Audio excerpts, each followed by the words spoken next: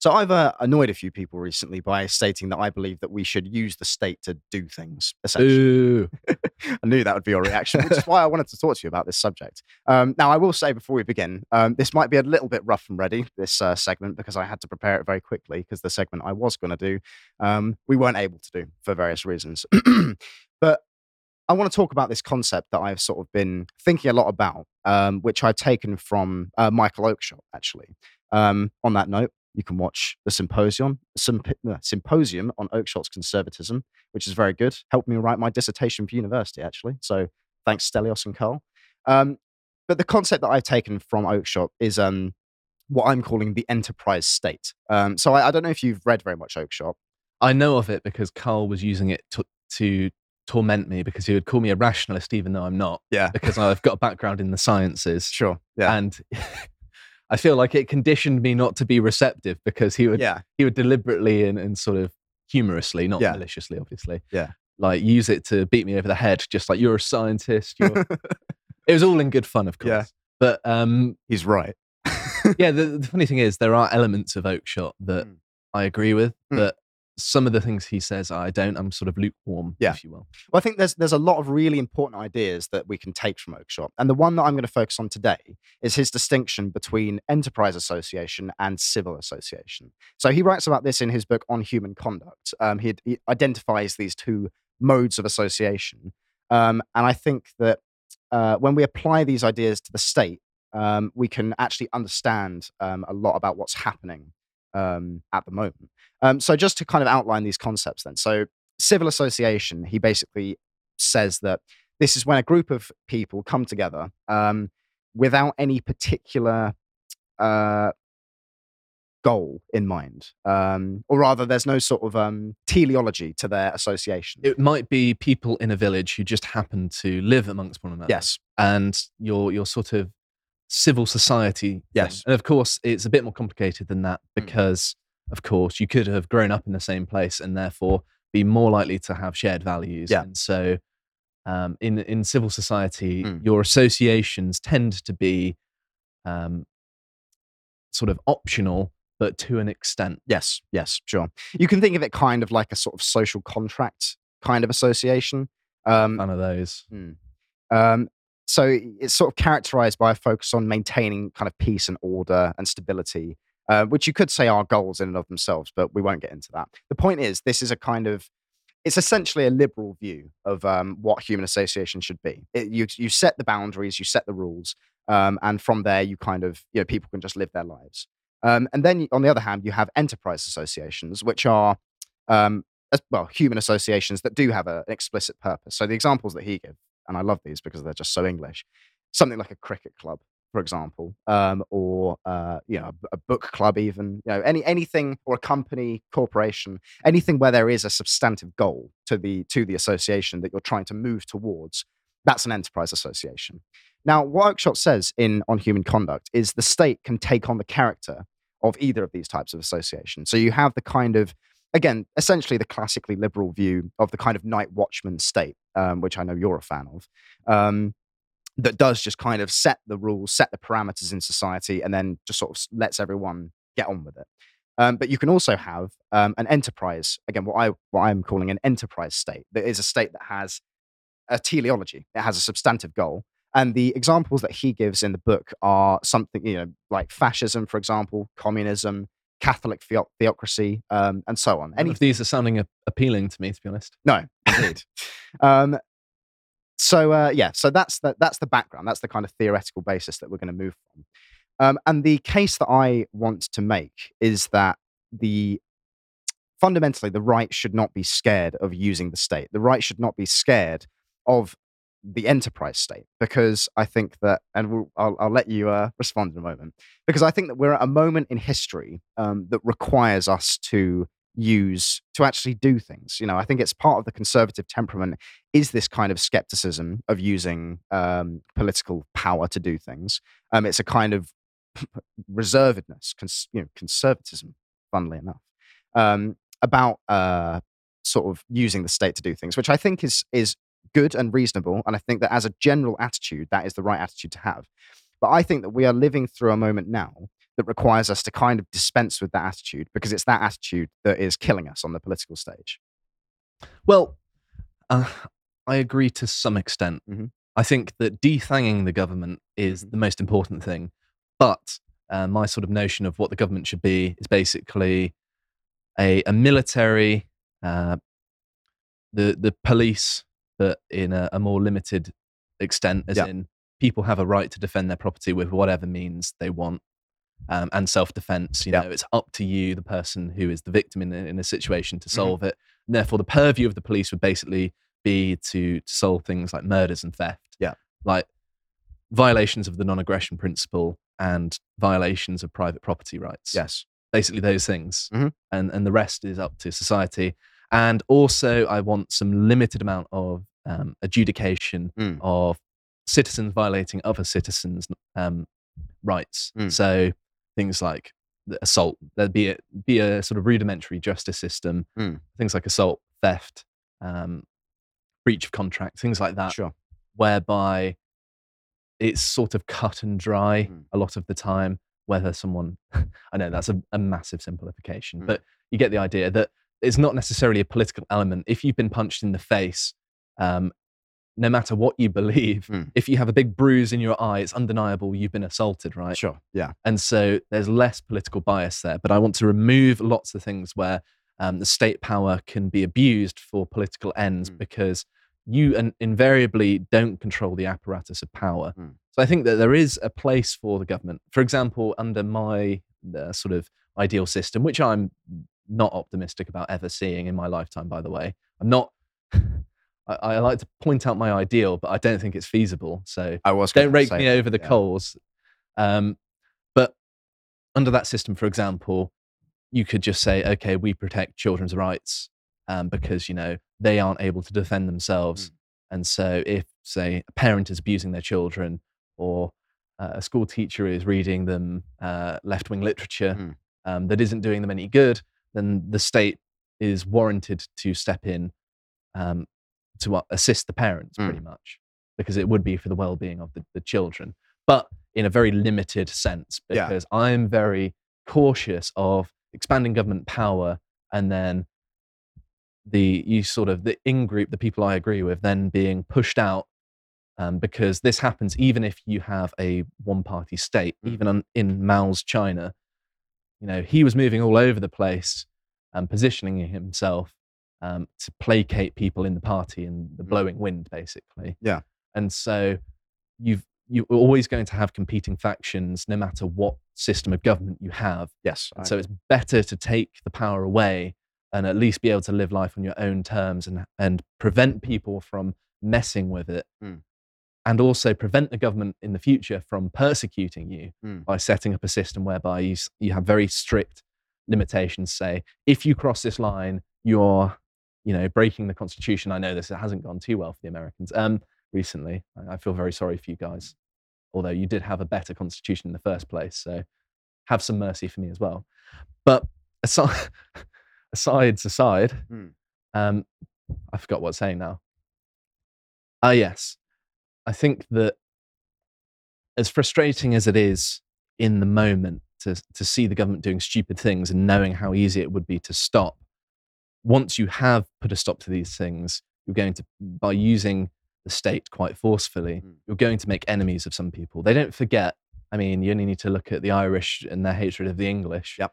People don't forget these sorts of indiscretions where they're made to feel like they're put on the back foot, and they will want revenge on you. Mm. And so you're creating potential people who are going to try and do the same in return by going after them and potentially persecuting. And that's not to say you don't convict criminals and people who are doing appalling things to people, but there are people who have political positions who personally don't engage in lots of the questionable behaviors, Yeah. that will become resentful by you using that state power and then seek to do the same in return. Mm. And it's just going to be a downward spiral that we're seeing at the minute, and a collapse of civility. You just need to agree on the rules of the game. You don't need to agree with the eventual outcome. Now, to bring Schmidt into this discussion, because I think that's prescient, because you were talking about political enemies. I do think that kind of political friends and enemies are an inescapable reality of human society. So I think that's always going to be the case.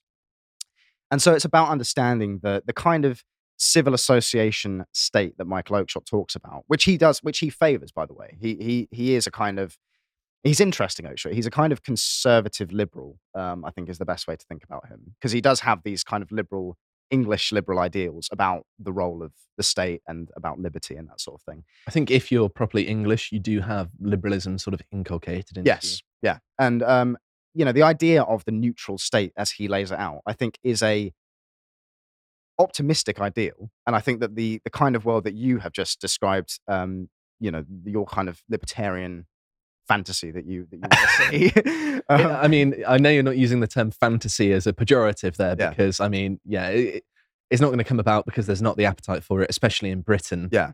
But, doesn't stop me pushing for that. Yeah, I do agree. Like the kind of world that you laid out, I pretty much agree that is a desirable state of affairs. But it's about how we arrive there. That's what I'm talking about, because it can't be that we just, our guys get into power, our political friends get into power, and then goes about, as you say, defanging the state. I think that there needs to be more done than simply closing off bits of the government. I think that there needs to be an active effort, especially in the cultural sphere, to kind of make an attempt at repairing things before we, begin to shrink the state. Well, it depends what area you mean, right? I do take the Conan the Barbarian approach to people who are just deliberately malevolent to civilization and the things that have built it. Crush your enemies, see them driven before you, and hear the lamentations of their women. Yes. Great quote.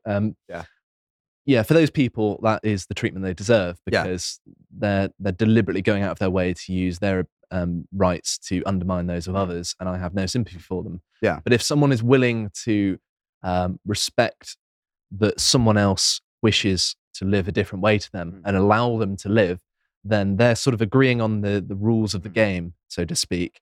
And as long as they're not interfering, I'm okay to leave them be. But that is the fundamental question, though, is if their way of living, as you say, is fundamentally in opposition to the current order that, let's say, in this thought experiment we support, you can't tolerate that.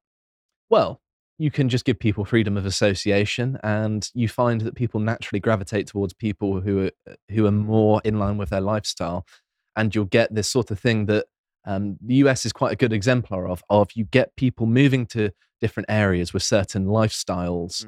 And so people who are like-minded can live amongst people who are like them. And although it might not necessarily be good for exchange of ideas, there's going to be less conflict. People get to live with people who they like. They can have their own society, if you will. And it's the only way in which mass force by the state isn't necessary, which I think would create a greater evil. It would create a well of resentment in society. You see this quite a lot throughout history, where a leader who's quite strong, maybe even popular, uses the power of the state to enforce their will and try and make improvements, sometimes well-meaning improvements as well. But just by the nature of forcing it upon people, become resentful just immediately. People don't like having their agency taken away from them, even though most people in the modern day don't have that much agency. But I think that it's far better to give people the means to live a good life than to compel them, because also there's a moral question here of, if you make someone's decisions for them, then they're not making moral decisions, they're not a moral person, and they stop taking responsibility for their own life. You want to inculcate behaviors in people whereby they're the ones taking responsibility for their actions. They're the sort of agent in their life, and they're the one who's morally responsible for their actions. By using state power to make people moral and behave well, or punishing dissenters, which is effectively the sort of same side, a different side of the same coin, isn't it? Then you're taking that away from people. And what you'll see is that people will simply, you see this sometimes in schools, for example, where there are strict rules, and therefore that to maintain your dignity, you rebel as a matter of course, even though you don't necessarily know what you're rebelling against. Yeah. So I've become a lot more cynical on the kind of just the individualistic view of the world, frankly, because I think that for sort of 120 IQ, 120 plus IQ people, the idea of being, left to one's own devices to make moral decisions is completely appropriate. But I do think that there is a large proportion of the population who have to be led and who have to be um, shown the right path and not just left to their own devices. Because if left to their own devices, they'll just take drugs and allow their lives and the lives of those around them to kind of fall into ruin. And I don't think that's a good thing. And the idea that we should allow that to happen because it's their freedom to do that, I don't think is a particularly compelling argument. I don't find it to be a Well, compelling I don't appeal to freedom in this sense. I don't think it's a good thing for them, of course. But at the same time, I don't think that they should. If you become invested in helping them, then they're going to start dragging down other people that don't deserve to be dragged down by definition, right? Yeah. If you're intervening. And so I think that they deserve to suffer the consequences of their own actions as a moral question more than anything. Yeah. Like if people make bad decisions, I think they shouldn't be insulated from the consequences. They deserve to feel the consequences of their own actions. So I have very little sympathy for people who, are doing things that are destroying their own lives, because they also are probably well aware of what they're doing as well. It's not difficult to spot. Yeah. And so they've made a choice. Of course, they may be addicted, which makes the choice element questionable. And I think that options to help people should be there if they seek it out. Yep. But it shouldn't be a case of, you're mandatorily going to have to live your life in a certain way that the government proposes, because then that's fraught with potential for abuse. And I actually think that people, it makes me sound heartless, but I think it's for their own good fundamentally. And again, I am quite partial to that argument, and I think that the state being used to abuse people is entirely a question of who is in charge. And I think that there is this kind of inevitable pattern of history where even if things start out with wise people being in charge, it kind of inevitably degenerates into idiots being in charge. But I do want to move on, just sort of going off the kind of sort of high-minded abstract thinking. And I want to make the point that the kind of government that we have, that we live under now, is an enterprise state. It is a government that has particular goals and a particular direction of travel. And it's been that way since, in my opinion, 1997 at least. Because the Blair government, New Labour, when it got in, it set about setting up all of these different bodies and putting into place all of these different pieces of legislation that would transform the country kind of in the image of a new world propositional nation built on ideas and values. I think instead it was of, a kind of traditional nation built on people and history. I think it was rooted in 1980s sort of neoliberalism. So the Thatcher and Reagan, and they redefined the political paradigm which followed them, which is why Thatcher said Tony Blair was the best part of her legacy. Yeah. So her greatest achievement? Yeah. Or something like that. So she wouldn't be saying that if he wasn't a continuation of her own beliefs. Yes. So, for example, now this was, I don't actually have the link in there. Never mind. There's a piece of legislation. It actually came in 2012. So it was under the Tories, but still obviously under the Blairite paradigm, right? Called the Social Value Act 2012. And this is a piece of legislation that I hear very few people talking about, but it's really interesting because I've been looking into it recently. And what this piece of legislation does is it forces public sector organizations to consider kind of broader sort of social factors when they are when procuring goods and services and that sort of thing. So it puts a legal requirement on public sector organizations, including government departments, local authorities, and other sort of public bodies, that they have to consider things like economic inequality and climate change and that sort of thing in their procurement decisions. So it's very, very like explicit. ESGs, isn't it? But it's essentially the same. And ESG, that would be a kind of enterprise. ESG is an enterprise association in the kind of Oakshottian terms. But pieces of legislation like this that do get kind of lost in the machine, that nobody seems to talk about or remember, are ticking along in the background and driving our society in a particular direction, because it's forcing people, and it is forcing people because it's a law, forcing people to behave in a way that does move our society towards a vision of the future that not everyone might agree with. Because that's the other quality of the enterprise state, is it doesn't give any consideration to consent. Because obviously New Labour were voted in 1997, but I don't think anybody was truly could truly have known the extent to which they would change the country. Well, I mean, they did lose the election, didn't they, Mm. after the 2008 Yes. financial crash, after Tony Blair had a massive electoral victory in 97. Yeah. So their reign of terror was brought to a close Yeah. when people figured it out. But the enterprise state conscripts people into the kind of mission, whether they like it or not. And I do want to be careful how I say this, because you risk sounding like a bit of a authoritarian. But I think that there is a certain degree of that is okay, depending on who is in charge. Because I do think that there is a hierarchy of wisdom. There is a hierarchy in societies of people who should be in charge. And so I think that frankly, there are those who know better. I think there are those who are in a better position to make decisions about society at large than others. The question is whether these people are actually in government or not. And of course, as it stands, they aren't. And we are actually seeing a continuation of the kind of New Labour enterprise state in the New Britain document that sort of New Labour 2.0 have put out, that lays out the kind of vision for the kind of state that they want, Keir Starmer wants to bring in. And that is the continuation of the Blair project, turning Britain into this kind of propositional nation where everything is just based on values. Anyone can become British, because it's about adopting the ideas and the values, and not about being a part of a people and a shared history and a culture and a tradition. And I think because our enemies are so willing to engage in this style of politics, to be scared of doing that is basically just a disadvantage to us at this point. We have to be willing to play the game that they're playing, to play dirty, frankly, because if we're not willing to do that, if we're willing to die on the hill of principles, we're going to lose, and we are going to lose the things that we care about, like our country and our history.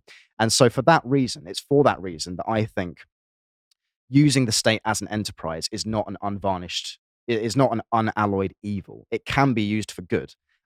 It just depends on who's using it and in what direction. I think if it was our guys in there using it in a direction that we favored, because of the way things are now, that is basically a necessity, because so much damage has been done that simply getting in and then saying, oh, we're going to be conservatives about, using the state. We're going to be very, very sort of limited in our use of state force to do things. I think that's just it's like a plaster over a bullet hole, right? But there needs to be an active effort to do things, to repair things, to push things back in the other direction, because they have been pushed so far, in a direction that we don't favor. Well, there are lots of things you can do, and I think that in the interest of not, making this go on for hours, sorry, I'm not going to list them off. Yeah. But I think that there's a couple of things worth saying. First of all, the difficult thing is getting into power in the first place. Once you've done that, the hard work's over with. Yes. And it's not exactly like it's easy to run a country either. But second of all, my view of human nature is quite cynical, and I think as it should be. I think that whenever people enter power, even if they have good intentions, and I agree with their sort of view of how people should conduct themselves and how society should be and things like that, I think that the incentives put upon them might make enacting that a lot more difficult than you could potentially be giving them credit for. I think that's possible. I think that's entirely possible. But let's draw this to a close. This mini contemplations that we've just done here. I'm keen to hear the audience's thoughts, because I know that there is a large sort of classical liberal libertarian contingent to the Lotus Eaters audience, like yourself, and that you have certain people in the audience have taken issue with me saying that we should use the state to do things. So I'm very interested to hear your thoughts about this idea. I think that the enterprise state is kind of it is the status quo in the West. Certainly, we see it across Europe and America as well. So my position is that we, as men of the right, should not be afraid of using the state to achieve things, to do things, to push our society in a direction that we want to see it go in.